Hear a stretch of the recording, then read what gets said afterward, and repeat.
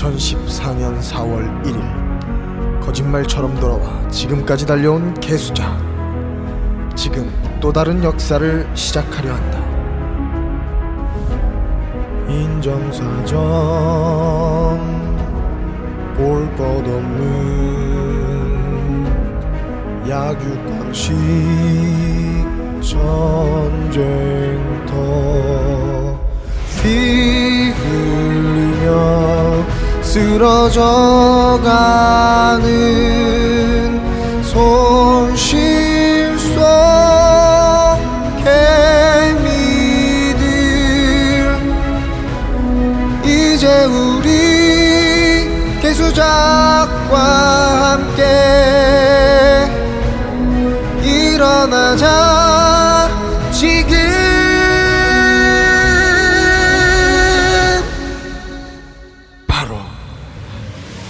양렐루야 양순모 개생잡초 정규고 진짜 설계산 안김성태 탐욕 주식쟁이 황유견 가치투자 전다원 김집사가 함께한다. 자 이제 우리 개수작과 함께 일어나자.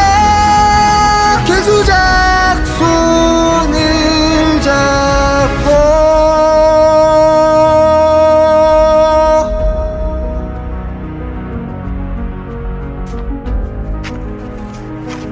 2017년 4월 19일 개인 투자자 수익 대별타점 클래식 153회 2부 시작합니다.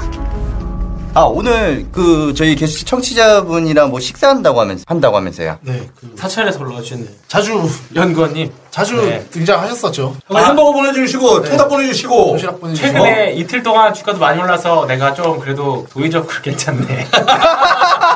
그러니까 혹독이가 주가가 많이 올라가죠. 아니 오늘 한국항공주도 많이 올라왔더만. 어제 오늘 많이 돼야죠. 올라오는데 여기까지 감사하죠. 항상 매번 주가가 떨어지나 올라가나 떨어지면 힘내라고 보내주시고 올라가면 올랐다고 보내주시고. 그분 안암전자 들고 있나 모르겠네 아직도. 이때 아직도 갖고 있다. 아직도 있어? 네. 그거 한 100% 넘었네. 200%? 그럼 오늘 좋은 데 가나?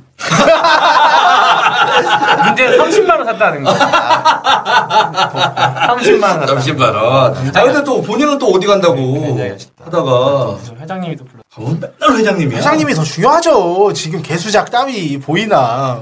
회장님들이 뭐 자산이 200억, 300억 계신 나 분들이. 할 말 다 했잖아. 어? 나 쏟아낼 걸 다 쏟아냈어 이제. 내가 알 시간에. 근데 어차피 지금 있어도 지금 이제 슬슬 잘 타이밍이라서. 나도 크게 차이는 없어요. 2부에는 있으나 마나 하긴 해. 1부에 딱 있는 게. 가끔씩 헛소리 한 번씩 해주면 재밌거든. 이제. 맞아. 약간 몽롱하게 찾아가면서. 그렇죠. 너 가! 그러면, 싫어요. 아니, 진짜 있고 싶다. 여기가 진짜 마음 편하고 좋은데. 그럼 그거 하나만 해주고 가라니까요. 와, 대단하다. 와, 대단하다. 됐어. 이제 꺼져. 이거 짜.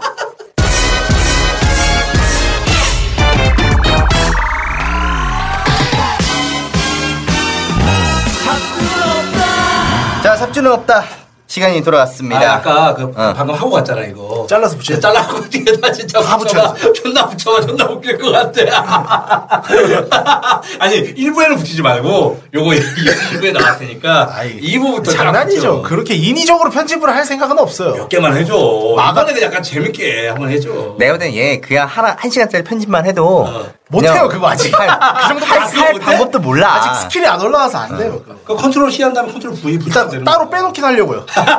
내가 실력이 올라왔을 때 언젠가 유용하게 쓸 때가 있을 거예요. 진짜. 알겠습니다. 그러면 이번 시간에는 일단 증시 스케줄부터 먼저 체크하고 진행하도록 하겠습니다. 오늘 영국 하원 조기 총선 표결이 예정이기도 해요.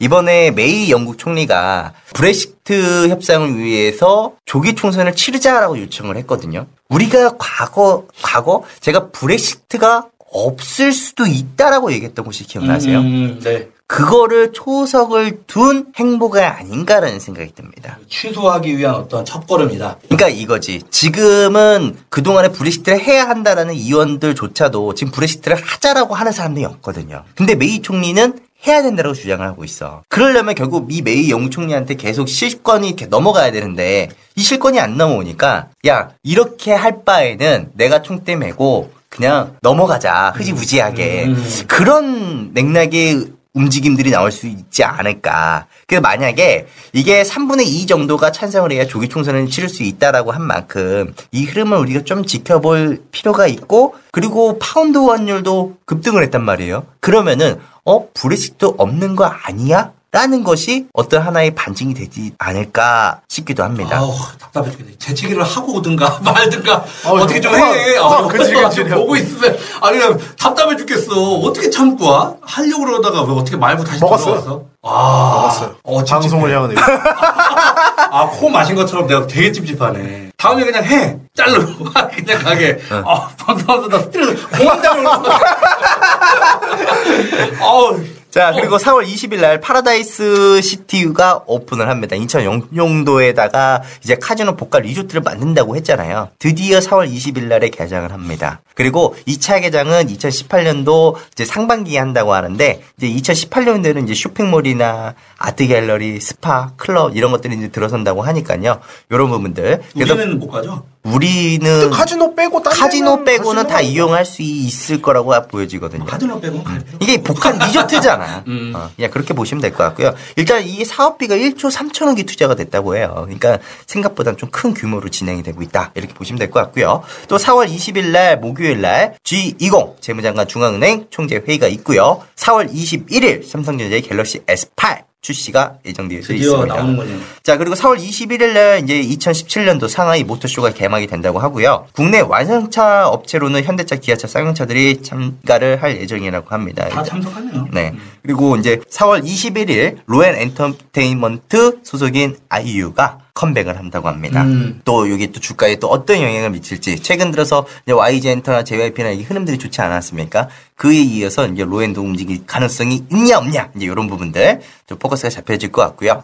또 4월 24일 날 월요일 날에 유엔 안보리에 트럼프가 회동을 한다고 합니다. 그래서 이번에 회동을 하면서 이야기할 이유가 북한과 그리고 시리아 이슈가 주요 이제로 다뤄질 것이다. 트럼프 행정부의 유엔 분담금 삭감 방침과 유엔의 개혁 방안도 함께 논의된다고 하니까 또 여기서도 또 어떤 의지가 나올지 한번 지켜볼 필요가 있을 것 같고요. 또 4월 25일 화요일이죠. 북한의 인민군 창건일 85주년이 있는데 지난해 9월 달에 5차 핵실험을 북한이 했었단 말이에요. 그리고 나서 이제 추가 핵실험 준비가 완료가 됐다라고 한 가운데 아직까지 이제 마무리 정황 이제 언제든지 지시만 내려오면 시작을 할 수 있다라고 했는데 이게 바로 4월 25일에 거의 마지노선입니다. 4월의 도발에 대한 가능성. 그래서 이 4월 25일만 좀 순탄하게 좀 진행되면은 북한발 리스크는 최고 조치에서 점점 이제 다운되지 않을까 이렇게 보여질 수도 있을 것 같고요. 또 4월 26일 수요일 날에 게임빌에서 워 오브 크라운이라는 게임을 출시를 합니다. 이게 뭐냐면 전략 역할 수행 게임이라고 해요. 이게 글로벌 구글 플레이나 애플 앱스토어에도 출시를 하는데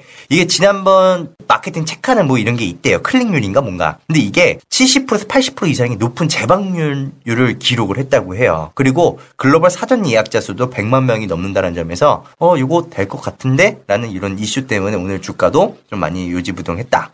라는 부분들이 있습니다. 약간 워크래프트한 이름인 것 같은데 약간 이게 SRPG? 그렇지 않냐? 그치 스타워 뭐 이런 거. 그래서 한번 워 오브 크라운이라는 데모 영상이라고 해야 되나요? 한번 그런 것도 한번 보면서 이게 될까 안 될까 한번 좀 보시는 것도 나쁘지는 않을 것 같고요. 그리고 난 진짜 아까 스타크래프트가 새로 나온다니까. 아니 그냥 버전만 업그레이드 된다는 거 아니야? 아니 그 기존에 스타크래프트랑 스타크래프트 브루더 있죠. 그게 오늘 부른가? 무료 됐어요. 무료로 완전히? 네, 완전 무료가 됐고 새로운 그 리마스터 버전은 새로 출시가 돼요. 그걸 아예 기자회견 열고 발표를 한 거예요. 그러면은 이제 CD가 그래서? 없이 접속이 되는 거야? 아니 예전 스타크래프트는 그거는 또 CD 없이도 다 되겠죠. 리마스터 버전 또 따로 팔겠죠. 뭐 그건 팔면은 만약에 뭐 한 10,000원이나 이렇게 팔던지 아니면 공짜로 뿌리고 그 배틀넷 그러면 이제 한 번 더 이런 e스포츠 그리고 또 지원을 하려고 하는 거지. 걔네가 단순히 그거 해갖고 그러면은 뭐 배틀넷 정품 산 사람은 CD기는 이용이 가능하고 내 정품을 구입하지 않아서 배틀넷은 안 된다는 거야? 정품을 구입하지 않았으면 배틀넷이 안 되지. 무료로 공개했다며. 무료로 한 거 이제 되지 그건. 기존에 있던 게임은 무료로. 지금 가서 배틀넷 하면 될 거야 아마. 그냥 자동으로 되는 거지. 공짜화가 돼서 한 번. 굳이 뭐 CD키 입력하고 이럴 필요가 없다는 거죠. 내가 그것 때문에 개고생을 했거든. 그러니까 구할 때마다 힘들지. 근데 사실 CD를 얼마나 1세대 e스포츠잖아요. 그지. 그거 다시 이렇게 막 리그 같은 거 생기고 하면 재밌을 것 같은데. 그럼 지금도 아마 우리는 지금도 이렇게 매니저들하고 워크샵 같은 데 가면 하죠. 밤에 보통 한 2시간씩 PC방 가가지고 스타크래프트를 해요. 몇 대면 2대2 하고 4대4 하고 사실 1차 끝나고 그냥 PC방 건전하게 내기하고 뭐 하고 막 PC방 내기하고 음료수 그다음에 내기 야식 재밌겠다. 내기하고 이런 거. 아 음료수 내기? 음료수 내기 잘 안 하는데. 아니, 눈빵 내기 이런 거. 어쨌거나 그 게임은 좀 기대가 되는 것 같고. 그쵸. 뭐 어쨌거나 룸빵 내기? 5분 룸빵 얘기? 아니 새로 나오는 게임. 알았어요. 자, 그러면 이번에는 제가 이번 시간에 확신 아닌 자신 있는 분석 전략 노출 하나 해드리겠습니다. 예, 확신이 아니고 자신이 있는. 네. 예, 한 단계 발을 뺐다 이렇게 봐야죠. 아니에요. 이번에는 책임을 지면은 이 리포트 쓴 사람이 책임을 져야 돼. 자, 이 리포트를 하나 읽어보니까 글로벌 금융위기 이후에 국내 주식 펀드에서 환매가 지겹도록 이어지면서 국내 주식 펀드의 규모가 최대 85조를 2008년도 12월 달에 찍었다고 해요. 그렇죠. 그리고 2017년 3월 달 기준으로 50.3조 원이 됐다고 합니다. 그러면 많이 준 거죠. 35조가 준 거지. 3천억 정도가 준 거죠. 근데 이보다 더 우려스러운 점은 국내 주식 펀드로 신규 자금 유입이 크게 줄면서 국내 주식 펀드 시장의 활력을 잃고 있다라는 것이지 아니겠습니까? 그렇죠. 이 국내 주식 펀드의 월간 유입 규모가 2010년도에는 3조에서 4조 정도가 들어왔어요. 그리고 2012년도에는 1조에서 2조 정도대로 절반 이상이 줄어버렸습니다. 근데 2015년도 때에는 중소형주들이 강세를 보여주면서 다시 월간 유입 규모가 2조에서 3조 원 정도 늘어났다고 하거든요. 그런데 2016년도에 정치적으로 이렇게 불안정하다 보니까 투자 심리가 완전히 위축되면서 1조 원 이하로 빠져들었다고 합니다. 근데 연초 이후에 국내외 주식시장의 강세 그리고 대형주들이 선전을 보여주고 있지 않습니까? 그리고 국내 주식 펀드의 월간 유입 규모도 소폭 증가세를 시작을 하고 있다라고 해요. 주간 유입 규모가 3월 초순 이후에는 2천억 이상을 기록을 하고 있다라고 하고요. 코스피 지수가 2,100포인트를 넘어선 상황에서도 국내 주식 펀드의 유입 증가가 계속 이어지고 있다라는 거, 즉 투자자들이 미래에 대한 기대가 긍정적으로 변하고 있는 것이 아니냐. 근데 또 이게 또 한편으로는 주가가 코스피 지수가 2,100을 넘고 올라올 때마다 펀드를 환매하는 사람들도 늘어나요. 근데 이걸 보면요. 지수 상승에도 불구하고 ETF를 제외를 합니다. 국내 주식 펀드의 일간 유출 규모도 3월 중순에는 1,200에서 1,500억 규모가 나왔다고 해요. 근데 3월 하순 이후부터는 1,000억 미만으로 감소했다라는 것 자체가 긍정적이라는 거죠. 그러니까 주식 펀드의 유출 강도가 약해졌다라는 것이고 할 사람은 이미 다 했다라는 거예요. 갈 것 같으니까 좀만 더 기다렸다 할까 이런 거 아닐까? 근데 이런 흐름들이 나타난다면 결국 외국인 투자자들이나 기관 투자들이 수급 개선이 더 효과적으로 나타날 가능성이 있다라는 거고 환도 환매가 줄고 또 펀드에 자금이 유입된다. 그러면 기관 투자들이 찍은 종목군들이 더 올라갈 가능성이 이제 많아질 수 있다라는 거죠. 그래서 지금 저금리 상황에서 국내외 경제 상황이 호전이 나오고 있잖아요. 근데 여기에 투자금이 조금씩 국내 주식 펀드로 움직이기 시작한 것으로 보면 된다라는 것이고 5월 이후에는 코스닥 비중을 늘리더라도 지금은 코스피의 중대형이 편입되어야 된다는 이유를 들 수 있다는 게 제가 아까 일부에 얘기드렸던 이 내용입니다. 또 더불어서 지금 옵션 테이블을 보면 어이가 없습니다. 풋의 프리미엄이 덕지덕지. 콜은 그냥 땡볕에 그냥 내놓은 아이스크림처럼 녹아버렸어. 이게 지금 아이스크림. 우리 애들이 보통 아이스크림. 알았어요. 아이스크림. 자, 그래서 지금 상황이라면 시장은 상단 2240포인트까지 열어두겠다는 이야기를 보이고요. 지수 하단은 1950포인트를 열어두고 보겠다는 밴드 가이드라인이 나오는데 이게 현재 지수 대비 위냐 아래냐 이게 고만고만하다는 것이거든요. 근데 이게 풋이 절대적으로 비싸다? 그럼 옵션 베팅하기가 매우 어려운 상황인 거거든요. 그럼 얘네들이 옵션 베팅을 못하면 시장을 해지하기 위해서 뭘 해야 된다? 선물을 팔아야 돼요. 그럼 뭐가 나오느냐? 선물이 코스피보다 비싸기 때문에 뭐가 나온다? 프로그램 매도 물량이 나올 수밖에 없다라는 거예요. 그래서 오늘도 보면은 비차익거래 쪽에서도 아마 프로그램이 1,000억 이상이 나왔을 거예요. 그래서 저는 어떻게 해야 되느냐? 시장이 1% 빠질 때 3%, 5% 정도 빠져버리는 시장 소외주보다는 그러니까 중소형주들이 이런 것들이 되겠죠. 오히려 나는 시가총액이 빵빵한 친구들을 그러니까 중대형주 혹은 대형주가 되겠죠. 좋은 가격을 줄 때마다 나는 사야 된다라고 나는 생각을 하는 거예요. 그래서 이 얘기는 아까 황 PB가 한 얘기하고는 조금 얘기가 좀 다르긴 한데 황 PB는 어떻게 생각하십니까? 갔어. 생각이 없는 걸로. 생각이 없는 걸로. 아니 이거는 다 각자의 고유한 의견이니까 존중을 해줘야 되는데. 나랑 투자. 아니 지난주까지만 해도 대형주라더니 왜 또 오늘 와갖고 중소형주야? 이랬다 저랬다 줏대가 있어야지. 이거에 대한 어떤 해명은 분명히 있어야 될 것 같다. 여기 뒤에 붙이면 되겠다. 줏대가 있어야지. 맞습니다. 여기다 붙여야겠다. 괜찮네.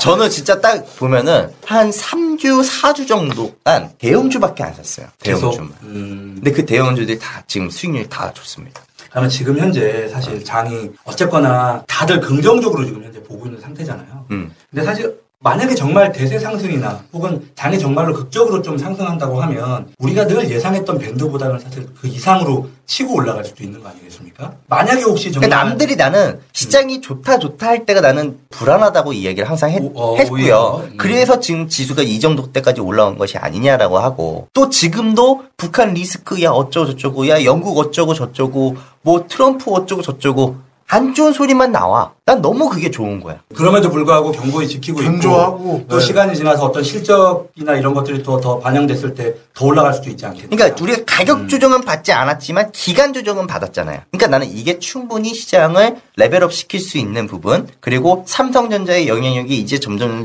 줄어들면서 이제 중대형주들이나 혹은 그 외에 이제 서브적으로 그동안 소외됐던 애들이 올라올 수 있는 준비들이 됐다라는 거죠. 그러니까 이번 주부터 기업들이 실적 발표가 시작이 됐어요. 저는 이렇게 생각을 합니다. 중소형주들은 일단 이번에 첫 번째로 실적이 터진 애들은 대형주일 거예요. 대형주가 터지면 우리가 아까 얘기했던 것처럼 낙수 효과라는 것이 있단 말이에요. 예를 들어서 삼성 갤럭시 S8만 보더라도 들어가는 부품이 한 100개가 있어. 밑으로?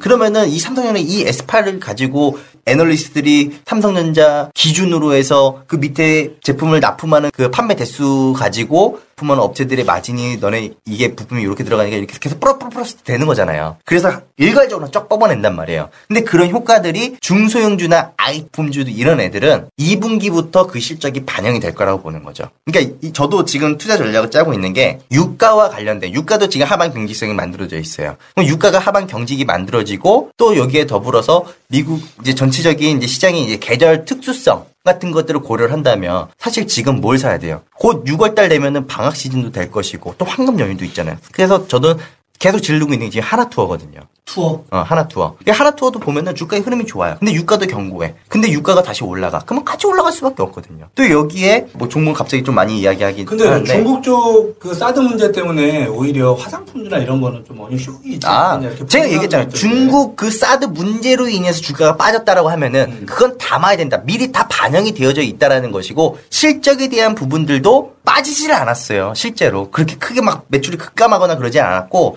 그리고 얘네들이 중국 쪽에 대한 매출이 높은 건 맞지만 얘네들도 시장을 다양하게 지금 막풀을 짜놨어요. 꼭 중국이 메인 시장이 아니더라도 얘네들은 살아남을 수 있는 그런 가치들을 지금 만들어 놓고 브랜드의 입지를 갖추고 있기 때문에 그런 부분들을 크게 우려가 안 된다. 정말 그럴까요? 그리고 이제 은행주도 지금 열심히 봐야 되고 제가 오늘 종목을 하나 여기서 뿌려보자면 하나테크인이라는 종목이 좀 냄새가 많이 납니다. 하나테크인. 네. 아주 심하게 납니다. 냄새가 난다. 무슨 냄새? 냄새 나는 종목은 피해야지. 돈 냄새가 나는데. 돈 냄새가 나? 이게 보면은 연기금들이 최근 들어서 돈을 밟고 들어옵니다. 근데 이 친구들이 이 시점에서 돈을 긁고 들어온다는 거는 뭔가 대규모 수주설이 나올 것이다라는 구라를 한번 쳐보겠습니다. 구라치다 걸리면 어떻게 되는지 알죠? 손목 잘리겠지. 그렇지. 그런데 이번에 냄새, 그러니까 내가 본 게 맞다라고 한다면 이번에 어떤 수주건이 하나가 발표가 될 가능성이 높아. 왜냐면 어차피 그런 정보들은 돌거든. 어디서 듣고 와갖고 지금 뿌리는 거 아니야? 그러니까 어디서 하나 들었네. 이거를 이렇게 얘기하면 미공개 정보 이거 얘기하는 게 되니까. 그건 뭐 어떻게 뭐 생각하기 나름인데 구라는 뭔가 터진다. 구라는 뭔가 터진다. 그러니까 뭐 이 정도까지만 그냥 하나테크인 잡아드릴게요. 아니 기간을 줘야죠. 언젠간 수준은 터지겠지. 기간을. 왜냐하면 그래야지 딱 잡아놓고 그때 손목 딱 묶고 시작하지 그날 방송. 100대 그냥 질려봅니다. 100대. 100대? 100대가 무슨 말이야? 100대 맞는다고? 수주가 한 100대 정도 나온다. 딱 100대 플러스 마이너스 5. 그 정도? 야, 하나테크원에서 100대면은 대충 매출액이 한 얼마 정도 된다고 보셔야 되는 걸까요? 100대가 뭐야? 100억대? 아니지. 뭔가 하게 되면은 수주권이 터지면 한 100개 정도 가이드네. 플러스 마이너스. 이 정도. 그러니까 대략 한 100개면 매출액이 한 얼마 정도 될 거냐 내가 좀 물어보는 거예요. 되게 다양하니까 또. 그러니까. 그래서 주워들은 게 있으니까 지금 이게 더 아니야. 그냥 내 구라를 얘기하는 거지. 뭘 또. 그런 거야? 어쨌거나 그러면 이렇게 넘어갑시다. 그러면은 어디서 주워들은 얘기인지는 잘 모르겠지만 구라를 터는 걸로 하나테크인 냄새가 돈 냄새가 난다. 정도로 이거 뭐 나중에 문제 생길 것 같은데. 괜찮을까? 4천억짜리? 아, 진짜? 아니, 그 정도, 아니다. 그냥 구라를 치는 거야. 이게 하나테크인 하면은 사실 K9 자주포가 40억 정도 한다고 하니까 그냥 요걸로 한 100대 정도 치면은 한 4천억? 해당 발언은 우리 개수 작가는 관계가 없습니다. 당연히 다시 한번 알림드립니다. 아니, 이것도 뭐. 개인의 의견임을 다시 한번 공지드립니다. 아니, 내 생각이야. 연기금 이렇게 돈을 썼어? 왜? 근데 뭔가 좀. 무슨 새끼야, 이거. 그러니까 얘가 예견하는 거지, 뭐. 100대 맞을 줄 알아.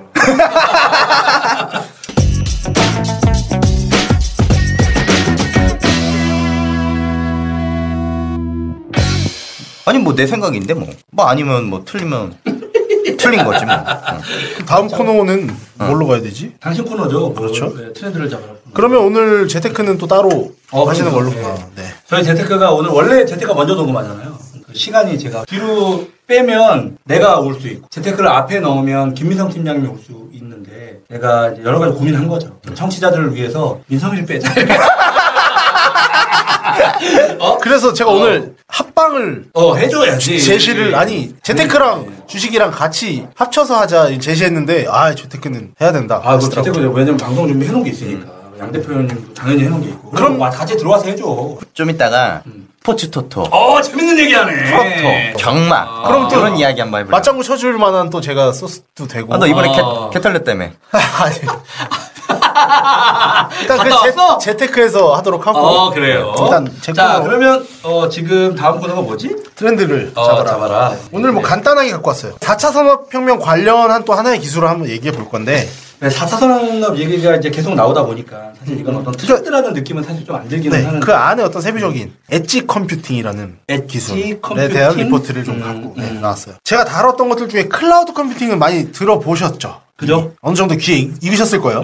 근데 어떻게 보면 이 클라우드랑 반대되는 개념이 엣지 컴퓨팅. 쉽게 말해서 클라우드가 이제 중앙 데이터 센터에서 어떤 연산을 다 하는 거잖아요. 클라우드가. 쭉쭉쭉쭉 구름처럼 이렇게 연결이 돼 있으면 가운데서 다 해주면 되는 건데 큰 기업 예로 들면 직원들 각자 컴퓨터가 다 있잖아요. 근데 핵심 데이터들이 어떤 각자 자기가 갖고 있는 본체 이런 데 저장이 되는 게 아니라 중앙에 있던 큰 데이터 센터 거기에 저장이 되고 그 안에서 무언가 연산이나 작업을 하고 빅데이터 수집을 하고 저장하고 그래서 뭐 반대로 다시 뿌려주고 하는 거거든요. 근데 이 엣지 컴퓨팅은 반대로 중앙 시스템이 아니라 각 디바이스의 AI를 집약시키는 거죠. 그러니까 이렇게 클라우드는 좀 집중형, 엣지 컴퓨팅은 분산형.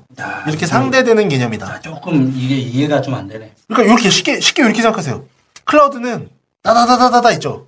이거를 모아서 가운데에 모아서 여기서 그죠. 하는 거. 엣지 컴퓨팅은 반대로 각자 하나하나에 있는 연산을 여기서 하는 거예요. 각자. 중앙에서 모아서 하는 게 아니라. 그러니까 반대의 개념이에요. 근데 왜 그럼 클라우드 유명하다 클라우드 컴퓨팅 했는데 갑자기 또 이 반대되는 개념의 엣지 컴퓨팅이 왜 또 갑자기 부상을 하고 있냐. 클라우드가 아닌 엣지가 4차 산업혁명의 중심이 된다면 스마트카 예로 들게요. 자, 여기에 이제 스마트카가 나왔어요. 우리가 막 예상하는 자율주행이 되고 거기에 있는 정보를 다 분석해갖고 해석하고 도로 정보까지 다 해서 뭐 날씨 안 밀리는데 알아서 막 자율주행을 한다 쳐요. 스마트카에서 그런 정보를 수집해갖고 본인이 판단하라고 하는 게 아니라 다 중앙으로 보내는 거잖아요. 뭐 기상청이 했던 도로 정보 인프라 구축이 돼 있겠죠. 그런 상황이면 도로 정보 센터라든지 그런 데로 데이터를 그냥 보내주는 역할을 하는 거예요. 이 클라우드라는 거는. 그럼 그 중앙에서 처리를 해갖고 너는 이렇게 가라. 이렇게 돼야 되는데 그러면 이게 문제가 생기잖아요. 차들은 각자 이렇게 다 있는데 그렇지. 이거를 중앙에서 다 해준다 그러면 예를 들어서 보안이라든지 시스템 이상이라든지 이런 게 많이 생길 수 있는 거예요. 근데 엣지는 이 자체적으로 반도체랑 어떤 시스템 통해서 인공지능 환경을 구축하는 거니까 클라우드랑은 다른 어떤 장점들이 생기는 거죠. 그러니까 같은 반도체와 같은 시스템이 들어가 있을지언정 각자 하나하나의 AI를 심어져 있다는 거죠. 이건 이해했어요. 네, 네. 대충 이렇게. 그렇죠. 되게 대충. 네, 되게 개념. 뭉툭하게. 네. 붓으로 뭘 이렇게 그리고. 이거를 존나 큰 붓으로. 그렇게만 하시면 돼요. 붓만 그리면 돼요. 그러니까. 그러면 그 다음번에 이걸 또 다뤄야 됐을 때는 중요도가 높았을 때 제가 좀 더 연필로 그려드릴 거고. 그 다음에는 또 샤프로 그려드릴 거고. 이야, 샤프까지 나오면 끝인데. 네. 그렇게 3번, 3회야? 총.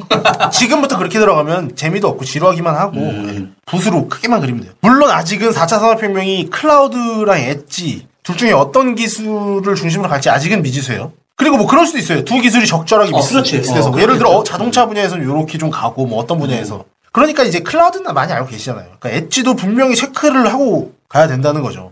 지금 어떤 데서는 또 하나의 어떤 파괴적 혁신이다라고까지 뭐 얘기를 하고 하니까. 근데 이제 좀 재밌는 건 끝까지 이 IT 산업이 집중형이 어떤 거였죠? 클라우드. 그렇죠. 분산형이 엣지. 그렇죠. 요 정도 딱 나오면 되는 거예요. 엣지 컴퓨팅. 이게 번갈아가면서 왔다는 거예요. 사람을 씨발 뭘로 보고 방금 얘기하고 이거는 자 어떤 강의의 기술인 거예요. 이걸 통해서 청취자들이 다시 한번 상기하는 그렇죠, 거죠. 그렇죠. 클라우드는 집중형, 중앙 집중형. 그렇죠. 엣지는 분산형. 그렇게 되는 거죠. 각각의 디바이스에 AI가 집중되는 이런 거죠. 그렇죠. 이렇게 해도 기억 못 하잖아요. 옛날에 했던 거 기억나세요? 제약 공부할 때? 제약 바이오 공부하자. 했지. 자, 케미칼은? 화학. 바이오 시밀러는? 복제약 아니에요? 그쵸. 그래. 화학약품의 복제약이 케미칼이에요. 그렇죠. 맞잖아, 화학. 네, 얘기하려고 그랬는데 왜 얘기하다가 왜 웃어? 아니, 내가 안 웃었어요. 자, 어쨌든 다시 돌아와서 번갈아가면서 왔어요. 이 집중형 분산형이. 엣지 컴퓨팅. 이런 분산 중심에서는 그 장치, 디바이스나 하드웨어 쪽에 무게가 실렸겠죠. 그렇겠죠. 그 중앙에서 장치 중심이 아니라 기계 중심이니까. 그렇죠. 반대로 집중형. 클라우드는 어떻게 보면 소프트웨어적인 어떤 기술을 써서 이렇게 모으는 거잖아요. 물론 그 중앙 어떤 데이터 센터에 하드웨어적인 부분이 필요하겠지만 거기 하나에서 끝나는 거고. 스마트카에는 소프트웨어 장치만 돼 있는 거 아니에요, 보내는. 그렇죠. 아까 스마트카 예로 들었으니까. 그러니까 결국은 엣지 컴퓨터 같은 경우에는 좀 하드웨어나 반도체 쪽이 무게가 실리는 거고, 이 클라우드 쪽은 소프트웨어적인 기술 이쪽에서 실리는 건데, 예전에 생각해보면 일단 PC랑 휴대폰이 성장하던 시기를 생각해보면 델, IBM, 애플, 삼성전자, 노키아 얘네들이 하드웨어 업체잖아요. 그렇죠. 얘네들이 쭉 성장을 했었잖아요. 얘네들이 성장을 한 다음에 그러다가 집중형 컴퓨팅으로 넘어가면서 그 다음에 최근 보면 어디에요? 구글, 마이크로소프트, 아마존 이런 소프트웨어 쪽으로 주도가 쫙 넘어가잖아요. 그러니까 실제로 이 IT 산업의 발전 과정 안에서도 이런 사이클이 있다고 볼 수 있는 거거든요. 그럼 4차 산업혁명도 마찬가지예요. 지금은 추상적으로 4차 산업혁명이 뭐 이런 기술들이 될 거고 이런 게 될 거고 인공지능이 이런 역할을 할 거다인데 실제 산업혁명이 시작된다고 하면 이런 비슷한 사이클을 거칠 수 있다는 거잖아요. 그러니까 다시 자율주행차 예로 들면 처음에는 이제 그런 문제점들이 있으니까 분산형으로 하드웨어에 좀 집중이 돼갖고 이 자동차 자체적으로 연산할 수 있는 반도체나 어떤 장치들 완성차 업체라고 하면 테슬라에 인공지능이 탑재되어 있는 애초에 그런 반도체들을 납품해서 분산형 컴퓨팅으로 갔다가 제조사들이나 부품사들이 이제 충분히 팔아먹고 그만큼 보급이 많이 되면 그때부터 좀 본격적으로 중앙형, 클라우드식으로 발전해가는 그림도 그려볼 수 있다는 거죠. 그렇게 따지면 오히려 산업 초기에는 클라우드보다 엣지가 더 가능성이 있다는 얘기잖아요. 그림을 그려보면. 야, 이게 그러니까는 시대적으로 좀 더 이렇게 거시적 관점에서 이렇게 보긴 봐야 되겠네. 네, 그렇죠. 그러니까는 우리가 분명히 그 하드웨어에서 소프트웨어로 넘어온 거는 맞는데 또 그 소프트웨어에서 다시 한번 또 하드웨어 쪽으로 좀 넘어갈 수 있지 않겠느냐. 그렇죠. 그게 결국 엣지 쪽으로 주도가 된다면. 근데 이제 가정을 하나 해본 거죠. 실제로 엣지 쪽으로 먼저 와서 분산형 어떤 컴퓨팅으로 또 이런 4차 산업혁명이 발전을 했다가 또 나중 갔을 때 좀 후반? 뭐 중반? 중반 후반이라고 그러면 좀 그렇고 어느 정도 기반이 깔렸을 때 그때 다시 이제 중앙 집중형 어떤 컴퓨팅 소프트웨어적인 걸로 갈 수 있다. 그런 얘기죠. 결국 산업에 대한 얘기고 뭐 엣지 컴퓨팅 관련해서 종목까지 뽑으면 좋은데 종목 얘기는 아직 그러면 안 하나 오늘? 네, 이따 한들 지금 그걸 사놓을 그럴 것도 아니고 네. 아직 중소형주까지 가기는 멀고 일단 종목을 탑픽으로 뽑으면 사실 있긴 있어요. 미국 기업 엔비디아.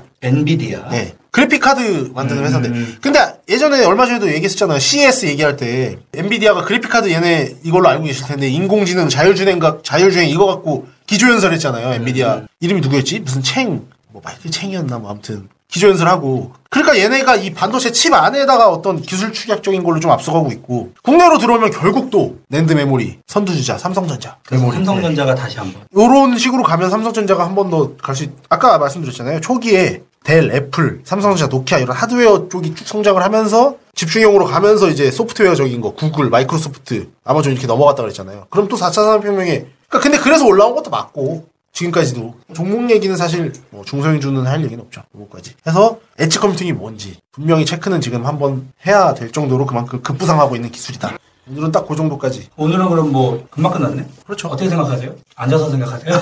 뭐 기침을 그렇게 했어. 아, 나 감기가 너무 안 나는 것 같아. 아니 감기가 아직 안 났다고? 나도 네. 오늘 약간 감기 걸릴 거. 약간 좀 장기침이 좀 있어가지고. 그래요. 그러면 뭐 여기까지 하는 걸로 하고 이건 좀 어렵다. 엣지 컴퓨팅하고 그 클라우드 컴퓨팅에 대한 얘기를 좀 하다 보니까 클라우드가 분산형 집중형.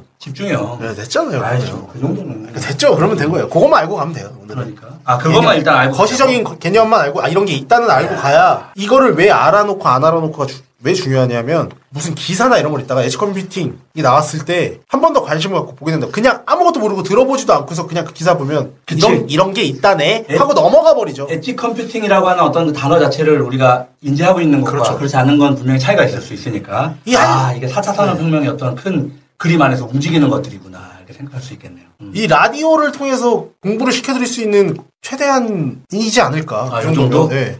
그럼 관련 종목도 알려줘야지. 아까 얘기했잖아. 말했잖아. 뭐 없다고. 뭐야? 미국 기업으로 NDB. 아니, 한국 거 삼성전자 말했잖아. 한국 건 삼성전자라고 얘기를 했는데, 야 삼성전자를 이렇게 종목이라고 얘기하는 이런 사람도 있네. 삼성전자는 종목이라고 볼 수가 종목이라고 볼 없어. 수가 없잖아. 저는 굉장히 어떤 심볼이잖아. 난 지수라고 생각해. 삼성지수. 저는 삼성전자는 종목이 아니다라고 하는 사람들한테 이렇게 말씀을 드리고 싶어요.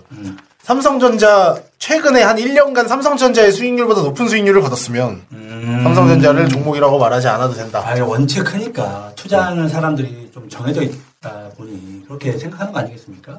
그렇게 생각해보면 또 외국인이나 기관들이 가장 많이 가지고 있는 종목이기도 한데 펀드도 또 삼성전자 제일 많이 가지고 있잖아요. 그렇게 따지면은 그래요. 삼성전자. 돈도 없으면 한 천주씩 사줘야죠. 천주씩 그렇게 사줘야지. 자, 모든 개인 투자자 수익 대박 작전에 청취자분들께서 삼성전자를 천주씩 사시길 바라면서 개인 투자자 수익 대박 작전 클래식 153회죠? 네. 3회를 쯤에서 정리하도록 하겠고요. 포털 사이트에서 개수작을 검색하시면 홈페이지 gsj.co.kr로 접속하실 수 있습니다. 그럼 어떻게 좀 리뉴얼 된다고 하던데 좀 정리가 좀 되고 있습니까? 뭐 하는 거야? 아니 급하게 갈 거 없어요. 천천히 코너 하나씩 또 파일럿도 해보고 어차피 뭐 이거를 바꾼다 그래서 당장 뭘 해야 되는 거 아니잖아요. 계속 이렇게 편하게 들으실 수 있게 그거만 변하지 않으면 되잖아요. 네. 그렇죠. 그게 변하지 않는 한도 내에서 할 거니까. 물론 이제 우리는 조금씩 그게 늦어질수록 힘들어질 수는 있겠죠. 이제 지원이나. 되게 힘드네 지금 씨가. 여기 만약에 사무실까지는 아직 유지할 수는 있는데 에어컨도 없이 이러면 이번 여름에 에어컨은 있을 겁니다. 안 할 거야. 에어컨 안 나오면. 그렇게 진짜. 해야죠. 그렇게 다 되게 할게요. 네, 여러분들의 응원이 필요합니다. 뭐 그렇다고 저희가 뭐 기부를 해달라거나 그러진 않습니다. 저희 청취자분들이 그런 거 약해. 지금 팟빵 2만 원짜리 전기 난로를 하나 안 보내주시더라고. 봄이 왔고 여름이죠? 팟빵 쪽에다가 우리도 별풍선을 좀 빨리 만들어 달라. 아니, 근데 우리 그 방송에 보면은 방송 후원하기라는 게 있어요. 그래서 그 방송에다가 나 이 방송 괜찮아. 그러면은 5,000원 후원해야지 할 수도 있어요. 아니 근데 그동안은 사실 우리가 어떤 그 청개구리가 굉장히 어떤 부의 상징이었잖아요. 그러니까 지원을 많이 해줬는데 저희가 이번에 사업 파트를 나누면서 요거는 그냥 아예 그냥 분리해서 가자. 이게 이제 더 이상 상관이 없어요. 개수작은 개수작이다. 이런 말씀 다시 한번 드리면서 얼마든지 후원을 환영한다. 드리고 싶고 저희들도 경제적인 어떤 비용이나 이런 게 좀 추가될 수 있을 것 같다는 생각이 듭니다. 끝까지 처음 생각 변치 않고 열심히 개수작은 계속될 거다 이렇게 말씀드리면서 시원하게 외치고 개수작 153회를 마치도록 하겠습니다. 개수작을 거는 진정한 개수작. 개수작! 개수작 청취자 여러분, 이번 방송 괜찮았나요? 작별의 여우는 이렇게 표시해 주십시오. 다운로드하기, 댓글 달기, 구독하기, 별점 주기. 더 좋은 방송 만들어 달라고 응원하는 방법도 알려드리겠습니다. 다운로드하기, 댓글 달기, 구독하기, 별점 주기. 기억하셨죠? 다운로드하기, 댓글 달기, 구독하기, 별점 주기. 한 번만 도와주십시오. 비꾸래!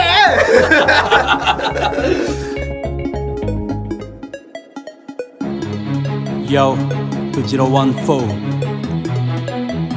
새롭게 시작되는 역사.